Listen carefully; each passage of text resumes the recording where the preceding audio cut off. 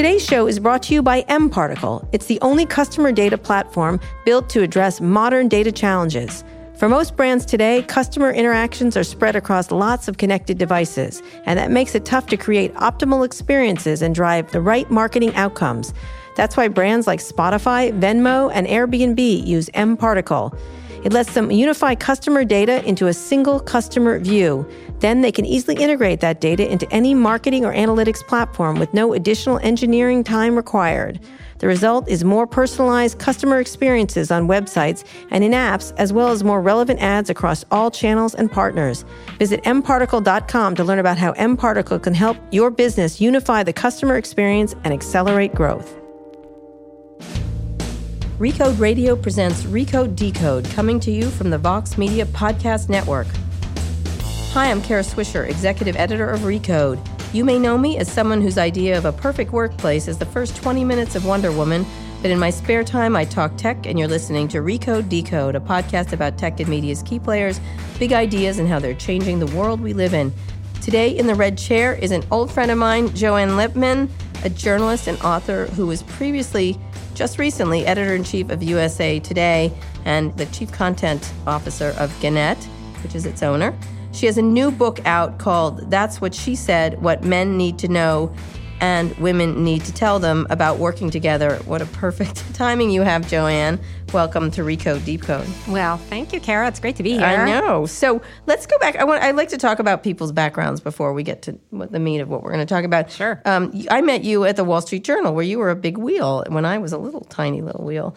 But you were always a big wheel, that is Kara. true. Let's face it, right? Let's be honest. Fact. But I was little, but you were big. So explain what you did at the Journal, and then you went on to Portfolio, and then you got to US. So people like to know people's backgrounds. Yeah, sure. So I started at the Wall Street Journal as an intern, and then was hired right after college as a reporter, and then I spent 22 years there. What did you cover, the different things? The very first thing I covered was insurance. Wow. Followed by real estate. Man. Then I started the advertising column, and then I went from there to become an editor. I was an editor on Page One, and then I became, I was asked by Paul Steiger, who ran the Wall Street Journal at the time, to create a new section, and I created Weekend Journal, right, and then Personal Journal, and then I was part of the team overseeing the creation of the Saturday paper.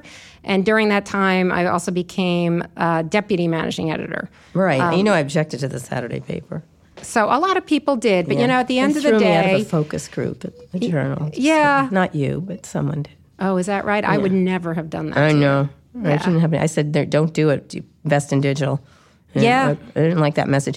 And so you left the Journal, and then you went to run another big startup. I did. I left the Journal. Cy Newhouse, who unfortunately recently deceased, but Cy Newhouse, who owned Condé Nast, asked me to come over to create a business magazine. And it was too good. It was too enticing to pass up. And I really did love the Wall Street Journal, but boy, I had this amazing conversation with Cy Newhouse where he said, "What's your dream magazine?" And I said, I'd love a business magazine that speaks to me, which I feel the other ones don't, and that combines the great photography and storytelling and reporting of all of your Condé Nast magazines, like The New Yorker and Vanity Fair, but trains that lens on business. Which both had a lot of business coverage in them. They did, but not solely. And what I really wanted was something that connected the dots between, because you would read in the and particularly with the advent of the internet, right? You had this 24/7 news cycle, and you would read on the one hand about the executive who's overseeing the entire renovation of Lincoln Center in New York City, and then in the business section, there would be a story about a hedge fund manager, but they'd be the same guy, right? And I wanted to connect the dots and tell those holistic stories. And so we created Condé Nast Portfolio, which was great fun, had great journalists. Good magazine. Yeah, we just had kick-ass coverage leading up to the financial crisis, but we also launched right before the financial crisis, so that was unfortunate timing. Yeah, it reminded me of Manhattan Inc., another great magazine. Yes. Another finance. Yes. It was focused on Manhattan, but it was also great. Yeah. It was sort of the Manhattan Inc. of its era. Yeah, exactly. Yeah. And what did you take away from that experience? From, you moved from a sort of a tradition, as you and I know, the Journal was pretty traditional. Pretty slow moving in the digital area for sure. You did some of the most creative things there. But, at the Journal, no good deed goes unpunished at the Wall Street Journal. And then you moved on entrepreneurially to do this thing. How did you think of that transition? And then you went over to USA Today. Yeah. So I think, ever since I created the advertising column when I was 27 years old, I have that entrepreneurial itch. And for many, many years, the Wall Street Journal let me scratch it. Like I basically oversaw anything that was new and creative, and I had wide license to really create new ways of engaging with readers and reaching new audiences, and it was fantastic. And it really allowed me to scratch that creative itch. And so it was very similar going to Condé Nast and creating something new. I'll tell you the big, big difference is, wow, a monthly magazine. I oversaw a website as well as the monthly magazine. And so, digitally, we could be as fast as we needed to be, which became faster and faster, as we all know. But a monthly magazine and a bespoke magazine, which is what those Condé Nast magazines were at that time, you really were closing the magazine 1 month before it hit the newsstands, which meant you were assigning those stories months before. Right. So how could you be on point? So you have to think. So, Kara, you've actually always been really good at this. You have to be thinking ahead. You have to be looking ahead of the curve and literally seeing sort of beyond the next story. Right. And it's a not everybody has that skill. You definitely have it, but not everybody has it. And so you really have to focus on it. And you have to focus on surrounding yourself with people who have that skill. So, so for example, in 2008, the financial crisis, we had asked Michael Lewis, who was one of our writers, way back in mid-year of 2008 after Bear Stearns. It had to be maybe June, maybe even earlier. I don't remember when it was, but it was well before the September meltdown. We'd asked Michael Lewis to do a piece on Wall Street's Annus Horribilis, so that when things actually did crash, he'd been working on it for months. He's a brilliant, brilliant writer and reporter, and he wrote a piece that we were able to push out right after the crash that turned into, that was the basis for his book and then the film, The Big Short. So, it's really a matter of being able to rally editors as well as, fantastic writers like Michael Lewis who are people who really can see around the bend. Right. And how would you look at how, and we're going to get to your book in one second, but how would you look, having been at so many different giant news organizations at very high-ranking positions, how quickly they responded to digital? I want to focus on tech here because we have a lot of tech listeners. Being in those jobs, how do you assess you all reacting to them? Well, I think that all legacy media was very, very slow to adapt to digital. I don't think anyone could argue with that. And I think, even now, it's difficult. But on the other hand, it's also difficult for digital-only publications, right? Absolutely. Nobody has figured out a business model. Nobody in legacy, and frankly, nobody in these new organizations either has figured out the business model for going forward. Not a great one that doesn't get disturbed all the time. Right. Almost continually, or you're always having to change, essentially. Right. You're always having to change, and then you're dealing with the frenemies of Facebook and Google and, the other giants, right. And that becomes incredibly fraught also. So you just left a massive organization. You say, how do you run an organization like that anymore? It seems. Oh my gosh, it was so much fun. It was so much fun. So I was brought in by the CEO of Gannett, Bob Dickey, who had just come in, and he had this idea of taking what had been a siloed news organization. So Gannett was a holding company. It had USA Today and 109 local newspapers, though we did not call them papers because they were primarily digital. They had paper products, but we really wanted to focus on the digital audience, right? So, but anyway, it owns, the Detroit Free Press and the Des Moines Register and the Cincinnati Enquirer and on and on.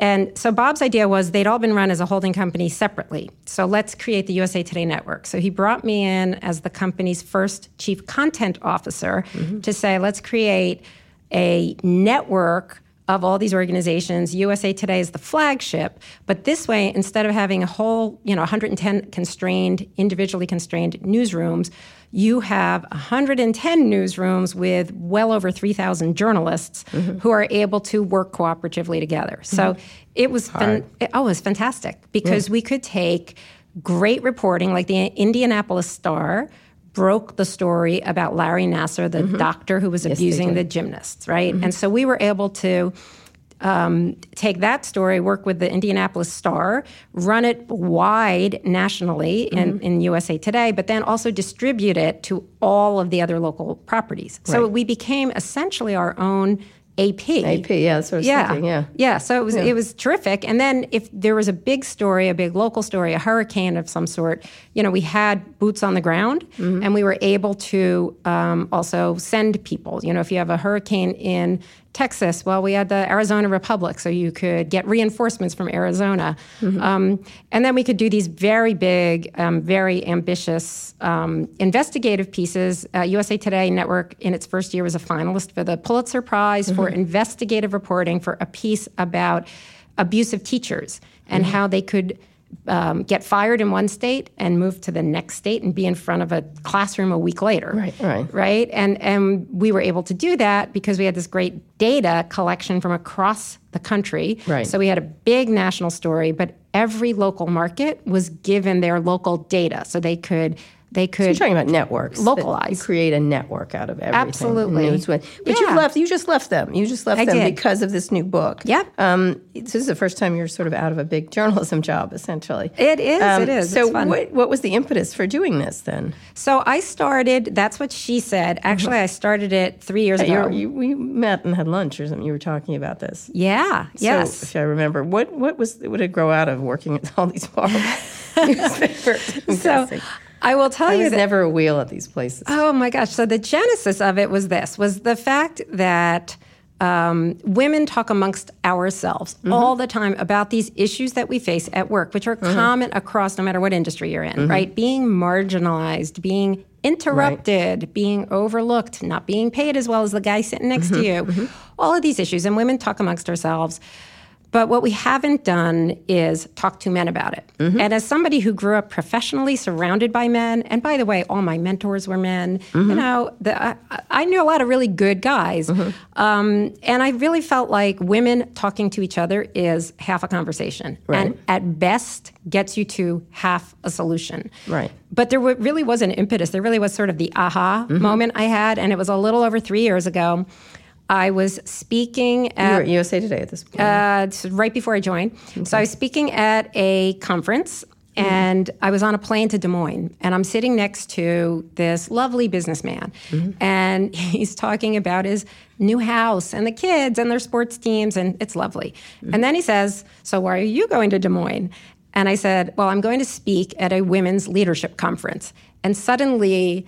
this lovely man, he freezes up, he gets that deer in the headlights look, and he goes, sorry, I'm a man.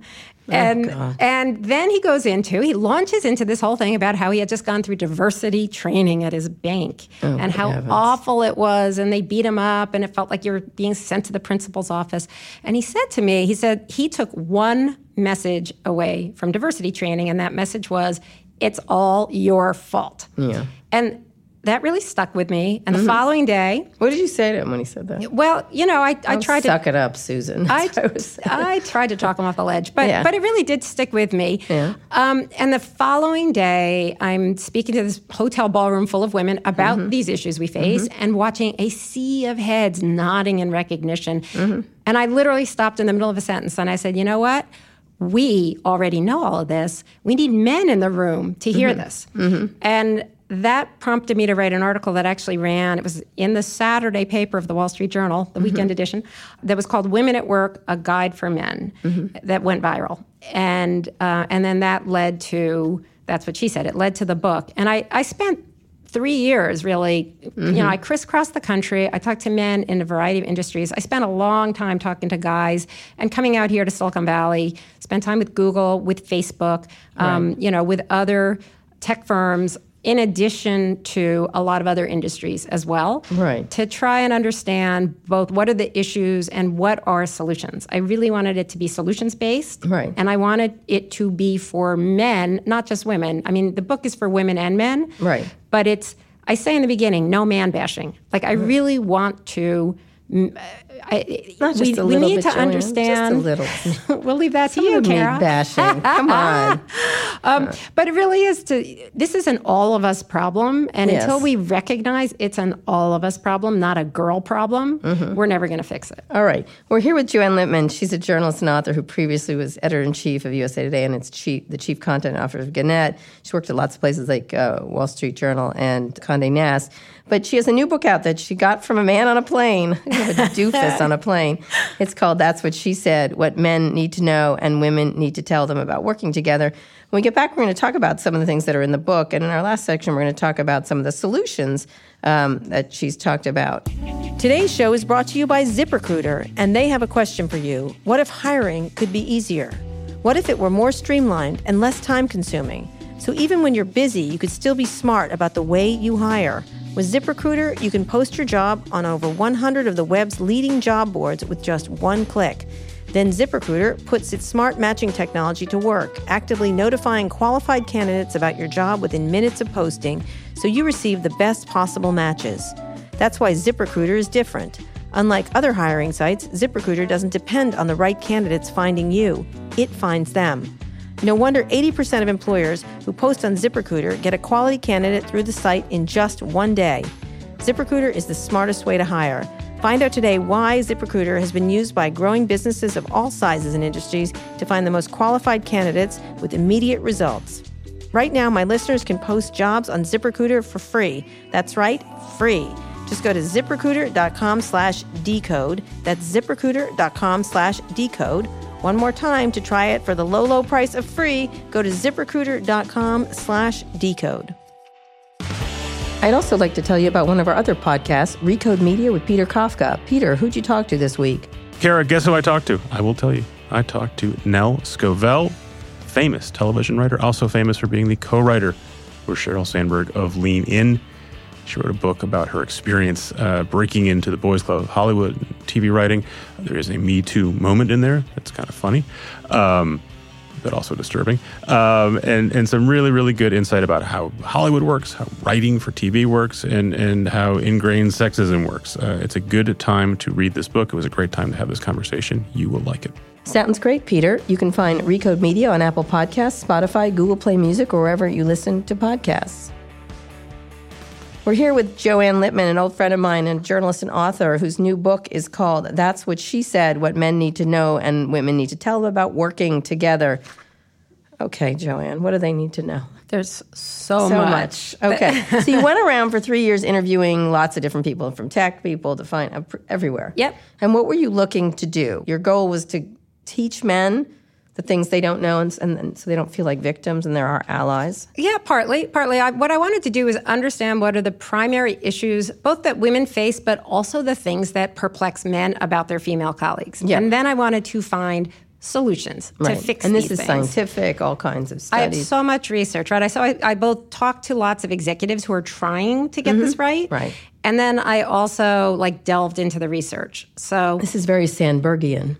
Sheryl Sandberg. I guess, in a way, it's also like a lot of books Patty that McCord has one out recently. Yeah, I think of it more in the realm of the power of habit, right? That explains to you sort of the underpinnings of what's going on, and then tells you how do we fix this sort of thing. Okay. Right? So tell me some of the things you found on the way. And I do want to focus in the next section around tech, because I think tech has really accelerated a lot of the problems. But well, tech is one of the biggest problem areas. So tech and finance are definitely, I looked at a variety of industries, and without question, tech is bottom of the barrel along with finance in terms of. Let's go into the overall things. So there are a variety of issues. I mean, a lot of it is unconscious bias. There's a lot of unconscious bias going on in Silicon Valley right now that I have some concerns about, because I really don't think a couple of hours in training will solve this issue.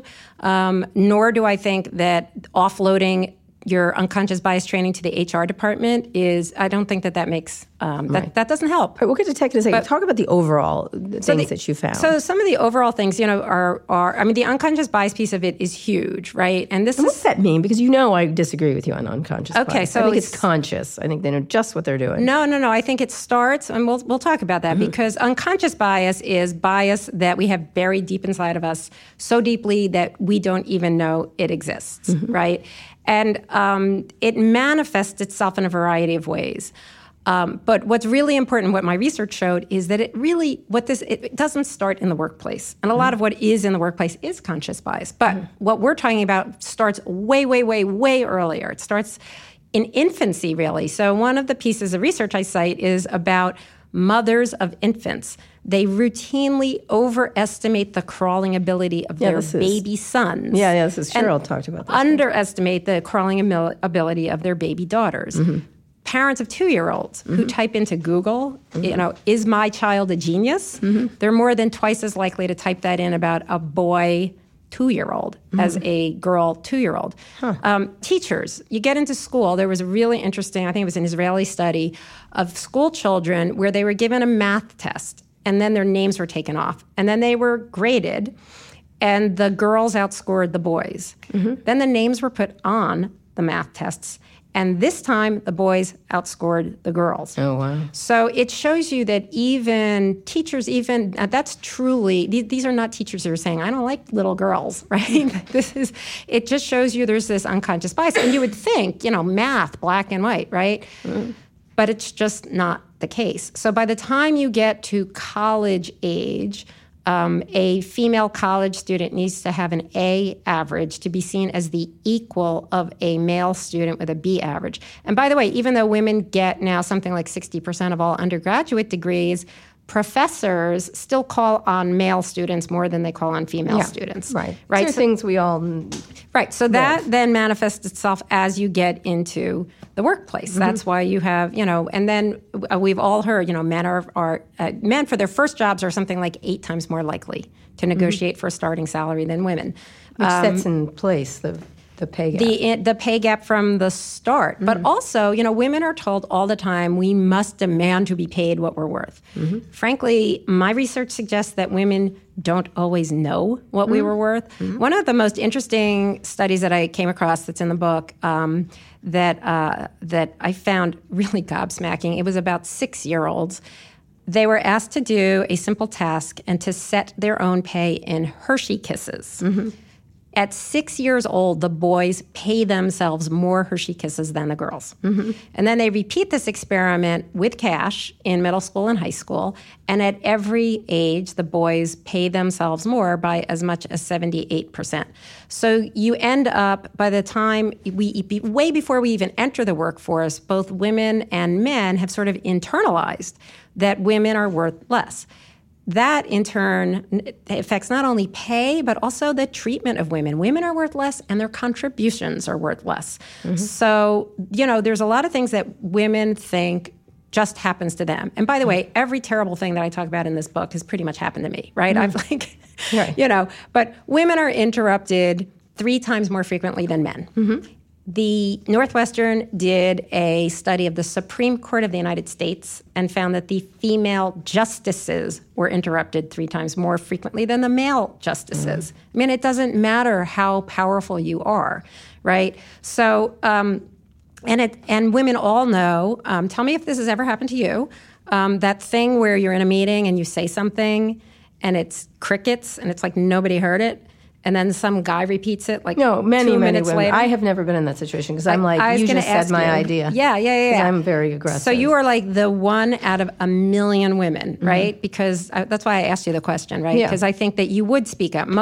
This has happened to like every woman where I even was talking to somebody who's a regular panelist on one of the cable shows, and she told me that it happens to her where she'll say something and then the host will go back to a man and attribute the thing she just said so these to are him. Commonalities that women have talked about. So men do know that we think this. I mean, I think these are things men do know. Well, I think that men are not attuned to it, right? So you have to be attuned to it to do something about it. Men and women have to be attuned to it. So when you think of attuned to it, because I was just having lunch with a VC who I like very much, who I think is trying very hard at least.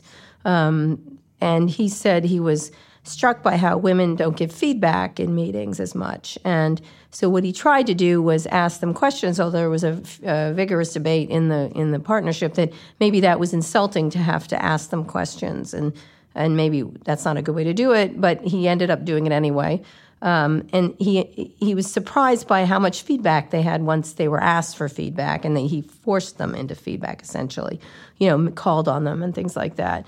And then he said within 3 months, the meetings were quantumly better because there wasn't as much interruption, there wasn't as much quietness. And he was pretty proud of himself, but I was like, okay. Yeah, but he's right, though. I mean, he's right. That's what happens is women don't speak up. But, I think perhaps maybe a better way would have been to tell the women beforehand. Right? You don't speak a lot in meetings. I know you have a lot of ideas, right? Right. So, I'm going to ask you to, if I don't hear you speaking up, I'm going to ask you, just, you ought to know that, right? Mm-hmm. Right. But there's also, I tell the story about a very successful television producer named Glenn Mazzara, who in the writer's room, he executive produced The Shield and then The Walking Dead. Mm-hmm. When he was doing not bad, right? Not bad. So he's telling me that, when he had The Shield, it was when he first noticed, first of all, he asked talent agencies to send him women for the writer's room. He wanted a diverse group. And he said, they kept sending him white guys, right? Even when he asked for women, he said the agencies kind of thought it was just a cover your ass move, like that he didn't really want women, but he did. So he finally gets a few, and he realizes that they are failing. Now, here's a guy who's just invested in women. He wants women. He doesn't, he wants to make good on his investment, and he's trying to figure out why are these women not failing? Why are they not contributing?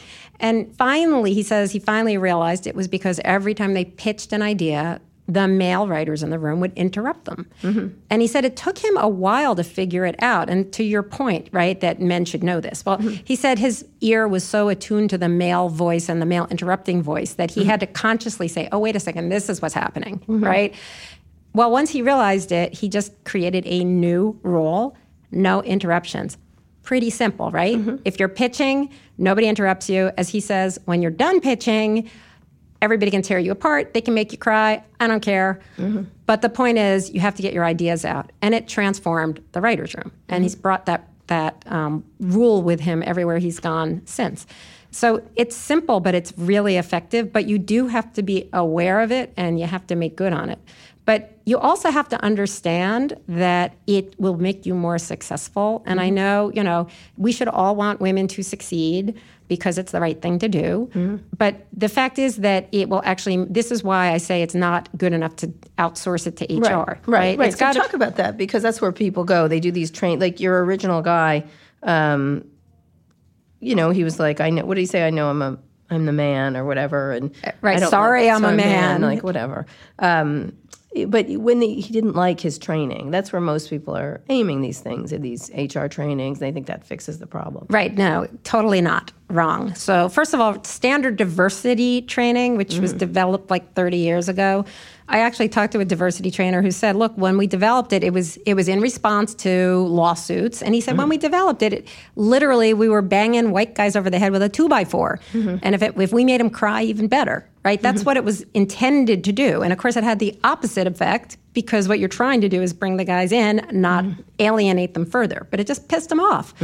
So, or they felt like they were checking a box, and so they were done, right? Yeah. So there was a Harvard professor who actually looked at 30 years of diversity training in over 700 companies, and he found that for women, as well as for African-American men and women, for those two groups, it made things worse. It would actually be better off if you never had training at all. Okay. So this unconscious bias training is supposed to it's supposed to be better, right? It's supposed to be, well, okay, now it's nobody's fault because it's unconscious, so it's okay, we all have it, right, et cetera. The problem with the training isn't the training per se, it's the fact that it is outsourced to HR. The ownership of workplace equality has got to sit with the CEO and the CFO, the Chief Financial Officer, because they need to see it as a business imperative. Every piece of research tells you, and we've all heard this, every piece of research tells you that when you have more diverse groups, you are more successful, right? More female board members, you're more financially successful. More women in leadership, you're more financially successful. More women, you add women to work groups and they're more creative. Different people. And different, diverse people, right? Mm-hmm. So better at problem solving. But the CEO and the CFO have to own that. And if they don't, and in many, many companies, and probably most companies, they do not. They see it as a box to be checked and somebody else's job. And that's just never going to change the culture. So what are some of the things that, when you said what men need to know, so what are the things they need to know? Like you said everyone shakes their head in a meeting who's a woman. What are the key things that they need to know? Well, I think the key, the overall key, right, is awareness of what the issues are, so that then they can take these steps to counteract it, right? So, like what Glenn Mazzara did with the interrupting the no interruptions rule, right? That's a basic. The unconscious bias that prevents women from getting promotions and raises along the way. So at every level of a company, women are 15% less likely to get promoted than a man. There's a really, really interesting computer simulation at Rice University did of a company that's 50-50 male-female at the entry level. And they program in a 1% bias against women, which is almost imperceptible. And by the time you get to the top of that company, it's 65% male. So you really just have to be highly, highly conscious of it. I actually want to add one thing. You referenced before diversity, not just women, and that's incredibly important. And I see this is so important, particularly I've been out there talking about That's What She Said. I've been doing live events pretty much every day for the last few weeks since the book came out. And there is a huge difference between middle-aged to older audiences, who are primarily the people in leadership, and younger audiences, like the 35 and under, and certainly the millennial group. And the younger audiences are very, very, very focused on intersectionality, which is this idea. Explain intersectionality, because they mentioned a lot on the Oscars last time. Yes. So intersectionality is the idea that you're a woman, but you may belong to another underrepresented group. So a woman who is also Black, who is also gay, belongs to multiple underrepresented groups. And the idea of intersectionality is it actually does compound the obstacles that you face. So a Hispanic gay woman is going to face more obstacles than a white woman. It's called the 2-3 rule or something. You can only have 2, not 3.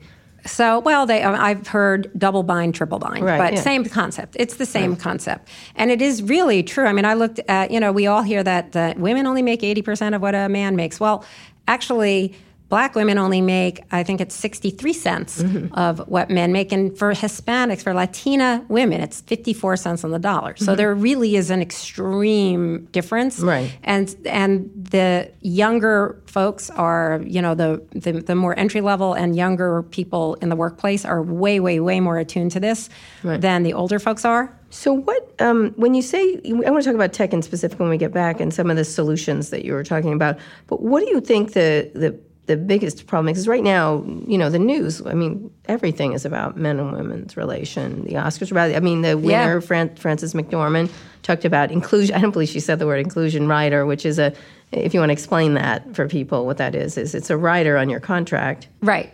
That says you have to have, you have to have inclusiveness in, I'm not sure exactly what she was referring to. If she meant the cast. Does she mean the writers?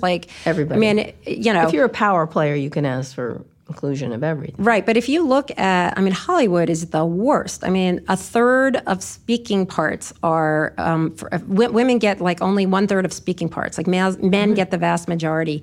In 2016, I think it was, only 7% of directors of the top 250 grossing films were female. I mean, it's insane. And then Hispanics only get 3% of speaking lines. And the Hispanic population buys 20% of all film tickets. It's insane, right? It's just how skewed it is. So you need that inclusion, not just among your actors, but honestly, if you're an agent, you ought to be looking at What's an actor versus an actress being paid? What kind of lines are they getting? Like, who's getting the bulk? Well, it was just shown in the Michelle with Mark Wahlberg and Michelle Williams. Michelle Williams, it's different in pay, which I think they tried to fix. But, people are talking about it now. And it was wonderful when Emma Stone said, 4 men and Greta Gerwig. Right. It was so funny. It was like perfect that she managed to do that. When you think about all these things, this has been the topic of this time right now. Right. So here's the thing. It's all based originally around sexual harassment, which is... Right, and this is the thing that people really, really need to understand is that the focus has been on sexual harassment, and there's a lot of people who say, oh, you jumped on your book in October, and those people are not journalists. I mean, this is like 3 years of research, folks. Sure, yeah. But the focus on the worst of the sexual predators, right? If we only focus on the sexual predators and the sexual harassment, we are totally missing the point. And that could be, we'll waste this moment because it's really, not every woman has been sexually assaulted at work. Mm-hmm. But every single woman knows what it feels like to be marginalized and underpaid and overlooked. Absolutely. Right? Yeah, that's what this moment is about. I think that's what Sheryl Sandberg just said Friday on stage with me. He said, great, they have to stop sexually harassing, but that's not really the point. We have to have opportunity. That's exactly right. Right. That's exactly right. All right, we'll talk about that and more when we get back with Joanne Lippman. She's a journalist and author whose new book is called That's What She Said, What Men Need to Know and Women Need to Tell Them About Working Together. When we get back, we're going to talk about tech and some solutions. Today's show is brought to you by European Wax Center. They want to tell you about pink tax, an unfair tax on goods and services that are marketed to women. As a result, every year women pay more than $1,300 more than men for the exact same things. Women's basic clothing, like white t-shirts and jeans, cost more 40% of the time. Women's personal items, like deodorants and razors, cost more 56% of the time. European Wax Center wants all women to feel that they can be confident in their own skin and confident in demanding a level playing field. Go to axthepinktax.com. That's AX with just an AX and not an E at the end. One more time, that's axthepinktax.com to learn more and see how you can help raise awareness about this important issue that affects all women. This show is brought to you by Squarespace. Make your next move with a beautiful website from Squarespace. Their award-winning templates are the most beautiful way to present your ideas online. Create a beautiful website or online store with Squarespace's all-in-one platform. There's nothing to install, patch, or upgrade ever.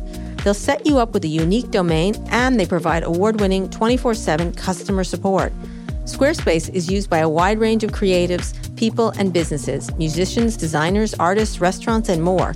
So make your next move with Squarespace. Use the offer code RECODE for 10% off your first purchase of a website or a domain. That's offer code RECODE for a 10% off your first purchase at squarespace.com.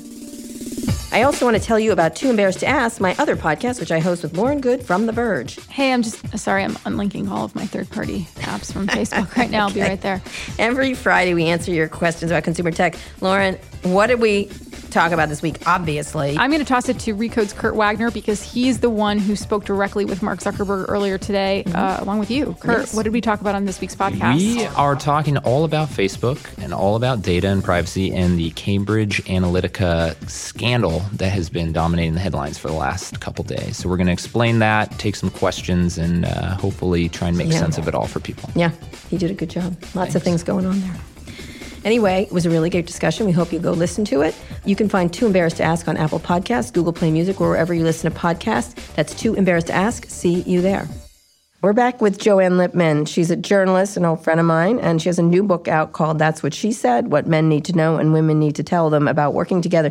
Joanne, we're just mentioning Sheryl Sandberg because of the thing. She was saying exactly what you're saying, is this, if it focuses, not that sexual harassment isn't important, and these have been gripping and horrible stories for people, but that it has to move. We all have to agree that people can't be sexually harassed at work or anywhere else. But that the most important part is getting opportunity, not being marginalized. Absolutely, because you can bet, and that's why I wrote That's What She Said. It is all about solutions. Like, let's look at all these other issues. Because if you have any organization where they're turning away or ignoring sexual harassment, et cetera, you can be sure that is also an organization that doesn't respect women in other ways. They're not getting the opportunities, they're not getting the promotions, they're not getting the pay, they're not getting the respect. So let's start first with sexual harassment, though. Where is this going to go now? Where do you imagine? There's been story after story so many men, so much bad behavior.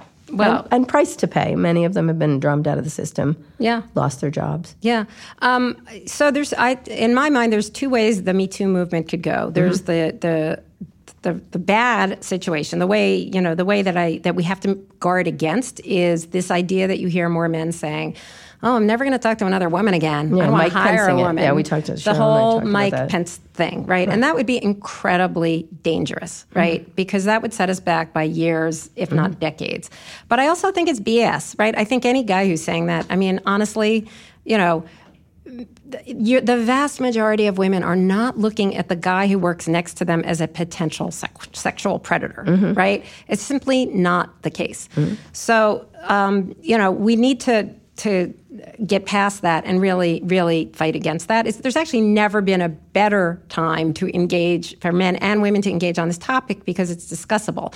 And that goes to what the best case is, right? And that's what I'm hoping with That's What She Said. The point is, let's put the issues on the table.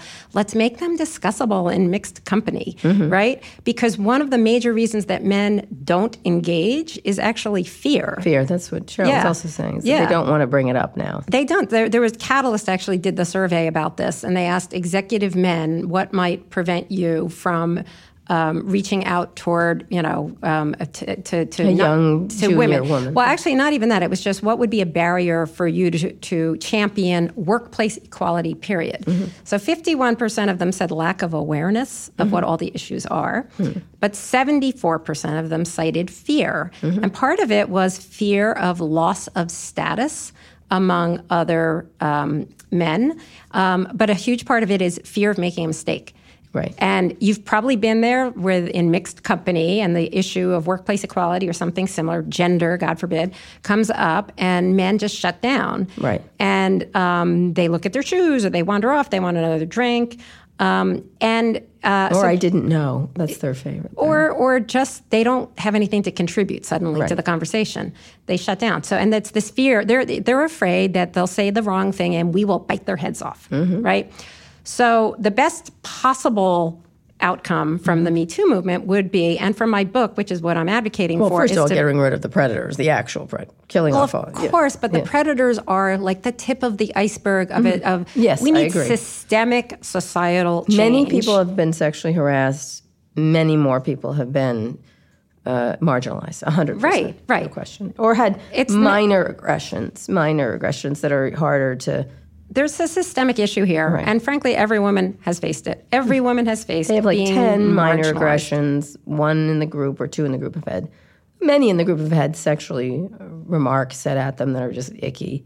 And then one or two have had really serious encounters. I've noticed in groups of people. Right. So you've got, the sexual predators at the extreme, and that's a no-brainer. Of course, they belong in prison, right? But putting them in prison and firing them does not solve the problem because they are the tip of an iceberg, proverbial iceberg, of systemic issues that are just marbled throughout society, and we just need to be aware so that we can then So how do fight you get against people them. from looking at their shoes or not talking or doing the Mike Pence thing? Because I think then women don't get to go to lunches, they don't get to go to social events where a lot of this is happening. Okay, so first of all, a lot of the power trading is happening. For some of the guys, I would say it's just an excuse for guys who actually don't want to engage.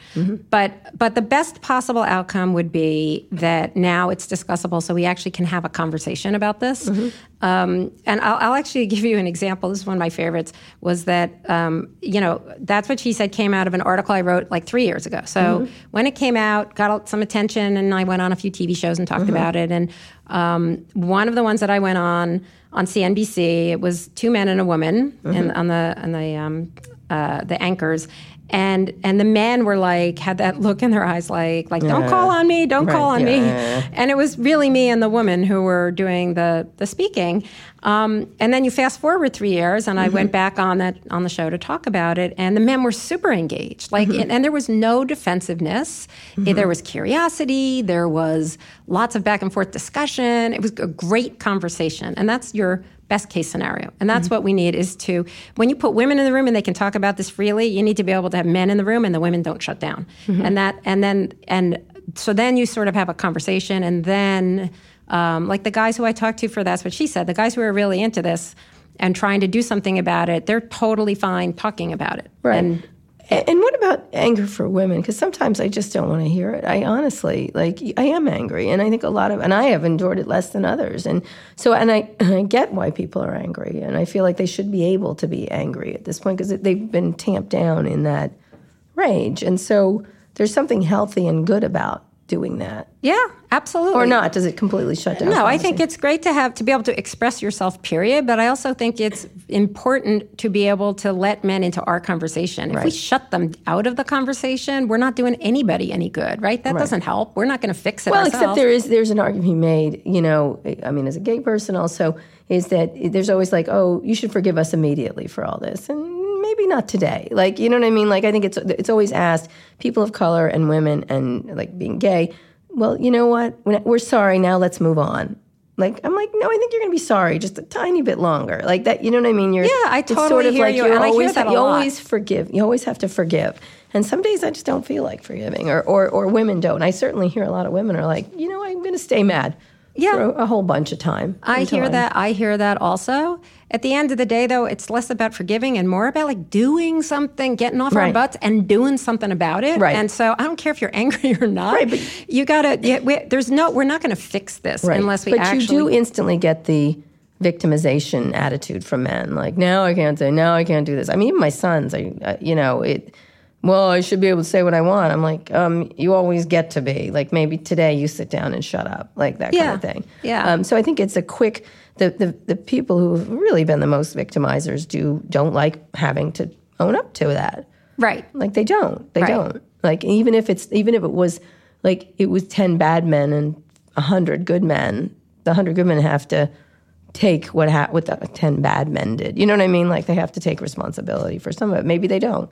Yeah, well, actually, I think anybody who is I actually had this conversation recently with a man, one of these activist men, who said, all men need to take responsibility for it because those of us who weren't the perpetrators were the people who were ignoring the perpetrators or who just weren't taking it seriously. Right, I'm a good guy. Right, I'm a good guy, so I'm okay. Someone said that in a room. Did you do anything? No. Well, then you're not a good guy. Yeah, you know what I mean? If you didn't do anything, right. Right, which is just, I think we all have that happen in our lives. So talk a little bit about tech itself. You were saying it's one of the worst. I mean, to be compared with finance, to be on the bottom from finance is pretty bad. It's pretty bad. But I think part of it was that, tech started out with such this strong belief in it being a meritocracy. And all of the research tells you that the stronger you believe that you're a meritocracy, the more biased you are. Sure are. Right? Because you feel like you don't have to do anything about it because you're meritocratic. The other thing is, code that it's coding. It's black and white, just like math, right? With those math tests we were talking about. Right. So there was a really interesting piece of research done, and I don't know what code. Well, yes, with code review. So, GitHub. I don't know if you know the GitHub research, right? Where they took the names off of the code that was submitted to GitHub. And it's open source, which means the best code should win. With no names on it, women's code was accepted more frequently than men. So your conclusion would be that women are actually better coders than men. They put the names back on it, and the men's code was accepted more than the women's code. Right now at Google, there's a lawsuit around the code review. Code review comes up all the time, is that you can't get your code reviewed right, you can't excel. Right. Then you're bad, then it's a woman's. It goes on and on and on. And in Facebook, there was also someone who cited, there was somebody who crunched the numbers and said men are 35% more likely. Based on bias. Right. Code reviews. And then, so you have the code review issue, which is internal to tech, but then it affects every single one of us outside, in the outside world, because you've got algorithms that are built primarily by men. And then you have bias built into your algorithms. Yeah, I always say crap in, crap out. Well, yeah, exactly. So it impacts sort of everything that we do and everything that we see. Right? And then the other thing is the pipeline issue, which is also just a crock. Okay, the pipeline, I'm sorry, the pipeline issue. Thank you. It's whenever a tech woman says it on stage with me, I'm like, crock. Absolutely. The pipeline, it's such, I don't know what I'm allowed to say here. Say bullshit. It is bullshit. Okay. Right. So, and the pipeline issue, by the way, it's not true in tech, and it doesn't hold up anywhere, frankly. I mean, if the pipeline issue were true, think about this. The average CEO in the United States right now is 55 years old, which means he graduated from college like 30-something years ago, which is when women became 50% of all college grads. Right. So if the pipeline issue were true, 50% of all CEOs would be female right now instead of about 5.5%, right? So it simply is just, it doesn't work. And not only that, there's all these excuses like, well, women want to have kids, they want to take off, they want to raise their children, they're getting married, they care about the home, blah, blah, blah, blah. And that also is bullshit. Actually, Harvard, I think it was, that did the research on its own graduates, 30 years of its business school graduates, to see sort of where they were. And there was a gap between the men and the women, regardless of whether the women chose to get married or have children. So single women or women who didn't have kids, there's still a gap, right? So it's... Also, men are parents. And men are parents. Very good point. I remember once I was on a show, and I wasn't a fan of Marissa Mayer because I don't think she's a very good CEO, regardless of gender. But one point, they're like, well, how can she be CEO when she was pregnant at the time and have this baby? And I said, there's another parent. Right. Who doesn't work quite as much. You know what I mean? I was like, what are you talking about? And there are men whose wives are pregnant and they're CEOs and nobody complains about them. Right, exactly. So, but that does go to the point, by the way. The Marissa Mayer point goes to the point of, first of all, female CEOs are much more likely to get the job when the company is imploding in the first place. So generally, the majority of women who are named CEO of a major company are named when it is when it's failing. That is not true for male CEOs. And then there's also research shows that women's mistakes are noticed more and remembered longer. And by the way, our own industry, like, we contribute to this in the media. So Rockefeller Foundation did a survey of news reports of companies that were in trouble. When they had a female CEO, 80% of news reports blamed the woman. Think about Yahoo and Marissa Mayer. When companies... So, well, I'm equal opportunity mean to men. Good for you, but you're unusual in that case because only a minority of news reports blame the CEO if the CEO is a man. Right, interesting. When you think about in tech right now, one of the biggest conversations, we got to wrap up soon, but I want you to come to solutions at the end, like 6 things or 5 things that people want to do. Silicon Valley's been rolled about the James Damore thing and what you can say at work and stuff like that. What do things like that do to a workplace? And what do you think of that decision by Google to fire him? Because it was against their values, essentially. They finally made a values choice. Right. Right. And they've been hit by lawsuits. They just were hit by a woman who said she was sexually harassed, and then Asian and white guys who said they're discriminated against because they're Asian and white guys, which was interesting. Right. And the Damore, he was saying that he was being discriminated against for having different political views. Yes, right. Right. So, I think in that case, what you were seeing there with his case was exactly what you were seeing with the diversity training that I was talking about earlier. It's white guys saying, well, you're beating up on me, right? And so I guess he was beaten up on, and he also made boneheaded comments about women. So I don't know. I think the answer to a lot of this stuff is you need that sort of the culture change, and it's not... But there has to have to be a group think. I mean, does he have a point? Let's give Jim James a moment. I don't think you need to have groupthink at all. I do think you need to be aware of what the biases are that are built into the system, but I don't think that means you have to have groupthink. That people should be able to express themselves. Yeah, and people should be able to vote however they want, et cetera, et cetera. And I think what the reason that they gave, and I do think that there should be sort of a no bullying. Like, I think there should be zero tolerance for bullying. And at the end of the day, my understanding is that's why that he was fired, right? And for that, I would say, sure. Like, I don't think we should put up with bullying of any sort. I think they felt that he couldn't work with people that if they knew those were his attitudes towards women. I believe that's what they said. Yeah. Which is hard. So let's finish up talking about solutions. What are some of the solutions you think are critical to companies, not just tech, but just in general, figuring out how to reach these gaps? Yeah, there's a lot of solutions, but one of them has to do with, so I think we all know at this point that if you have an opening, you should have a diverse slate of candidates. But in my research, what I found is that is simply not enough, that you actually need a diverse slate of interviewers. And I think that's been a big issue with the tech firms, right? You bring in a diverse slate of candidates, but you got a bunch of white guys who all went to Stanford who are doing the interviewing. I think Stanford's more the problem, but go ahead. Well, it could be. But whatever it is, it's the homogeneity of the interviewers, right? And people naturally gravitate toward people who remind them of themselves. So what you need is a diverse slate of interviewers. And that actually changed the way I manage myself, where I made sure that when we had openings, I for a long time, I've been aware, like, you better have a diverse slate of candidates. But it made me hyper aware that if, you just had the same people doing the interviewing, you really need difference of perspective. So I would mix it up, in my organization to make sure of, different range of ethnicities, gender, sexuality, just across the board, just get different perspectives, right? And the same is true when deciding bonuses, because otherwise you can be really biased in the bonus piece of this.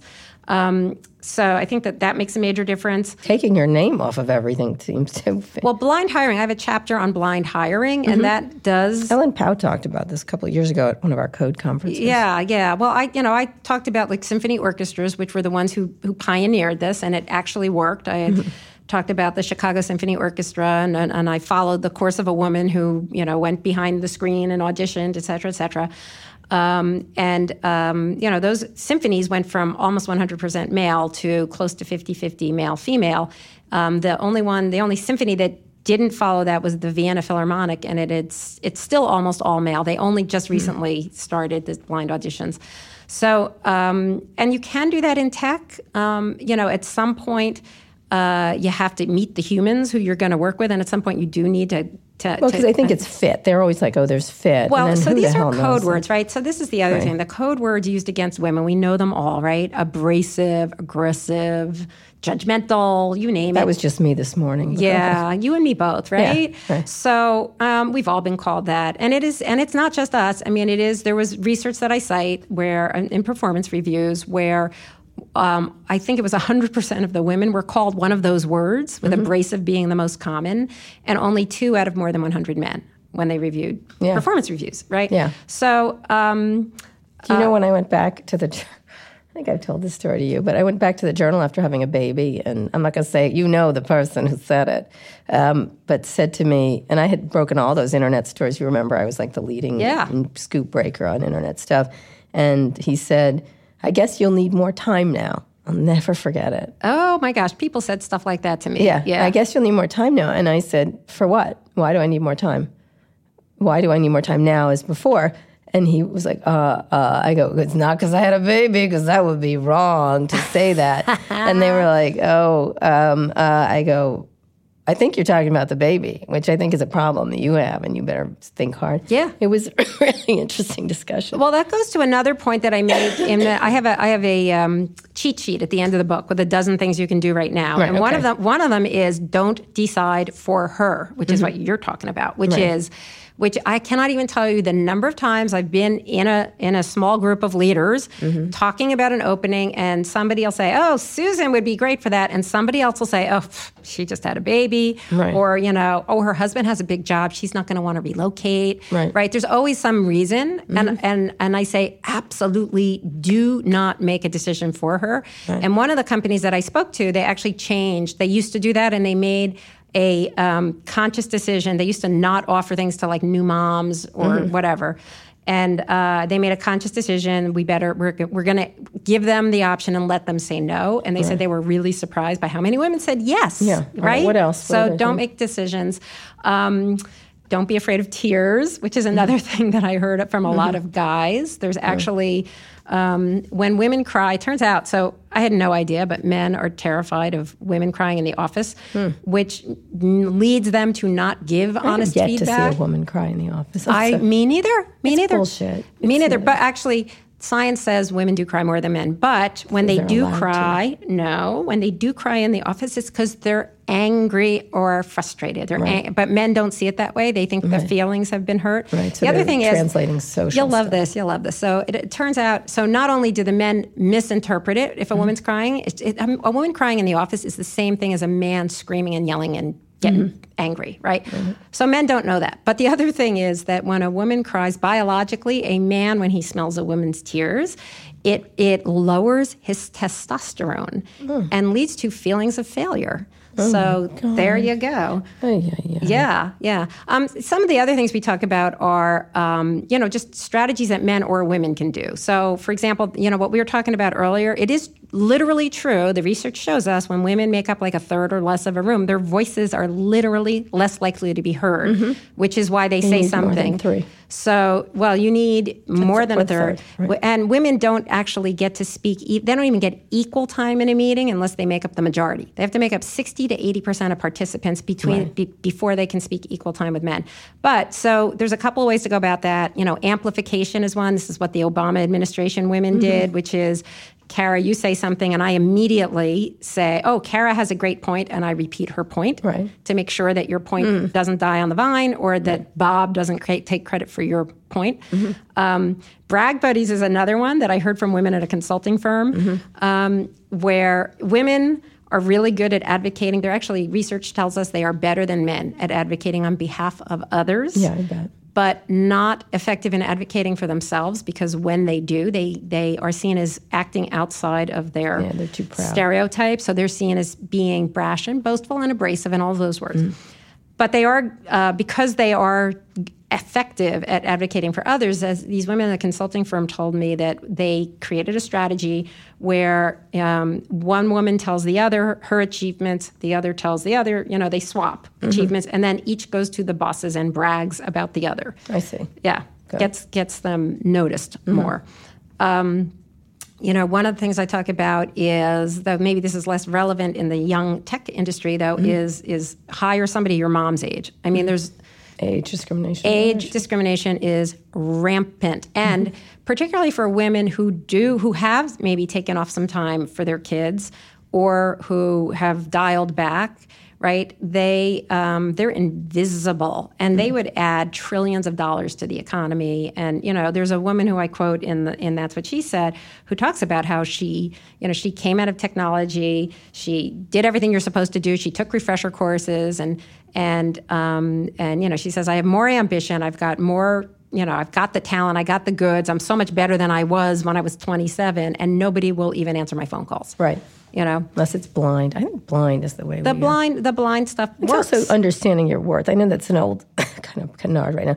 Know your worth, that kind of thing. But it's a really interesting thing. I don't think all women do that. But no, women, like I said with the Hershey Kisses, women don't know their worth. Right. But so what you really need is to actually research your worth, because you don't know what you're worth. Right. But at the same time, they sometimes try to take your worth. I was in a conversation just recently where everyone was things that I had created and depend on me were commenting on, and I was like, I'm sorry, I'm the only person that matters here. You know what I mean? And I said it, out loud. And it was a really interesting discussion because I was like, you're all talking about you. None of you would be here without me. And it was an interesting moment where they were even someone who was at the center of it wasn't the person who was making it was an interesting attempt. So there's a thing that the sociologists call that why women, there are a certain type of men in particular who cannot deal with a woman boss. And women are seen as illegitimate authorities. That's what the phrase is, illegitimate authorities, and so not given the respect. And literally, if you put a woman and a man with the exact same title and the same job,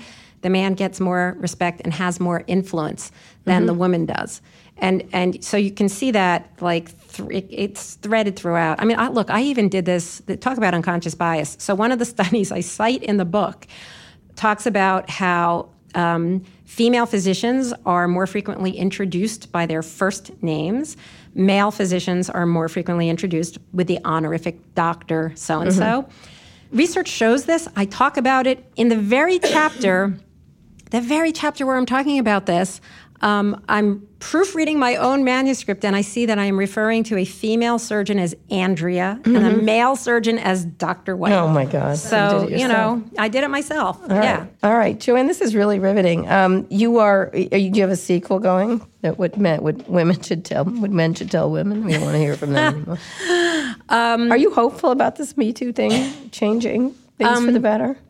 I am cautiously hopeful. We've got to keep it alive. My concern is I'm old enough to remember Anita Hill in 1991 where we thought sexual harassment was going to be done because now we all know about it. It's going to be over.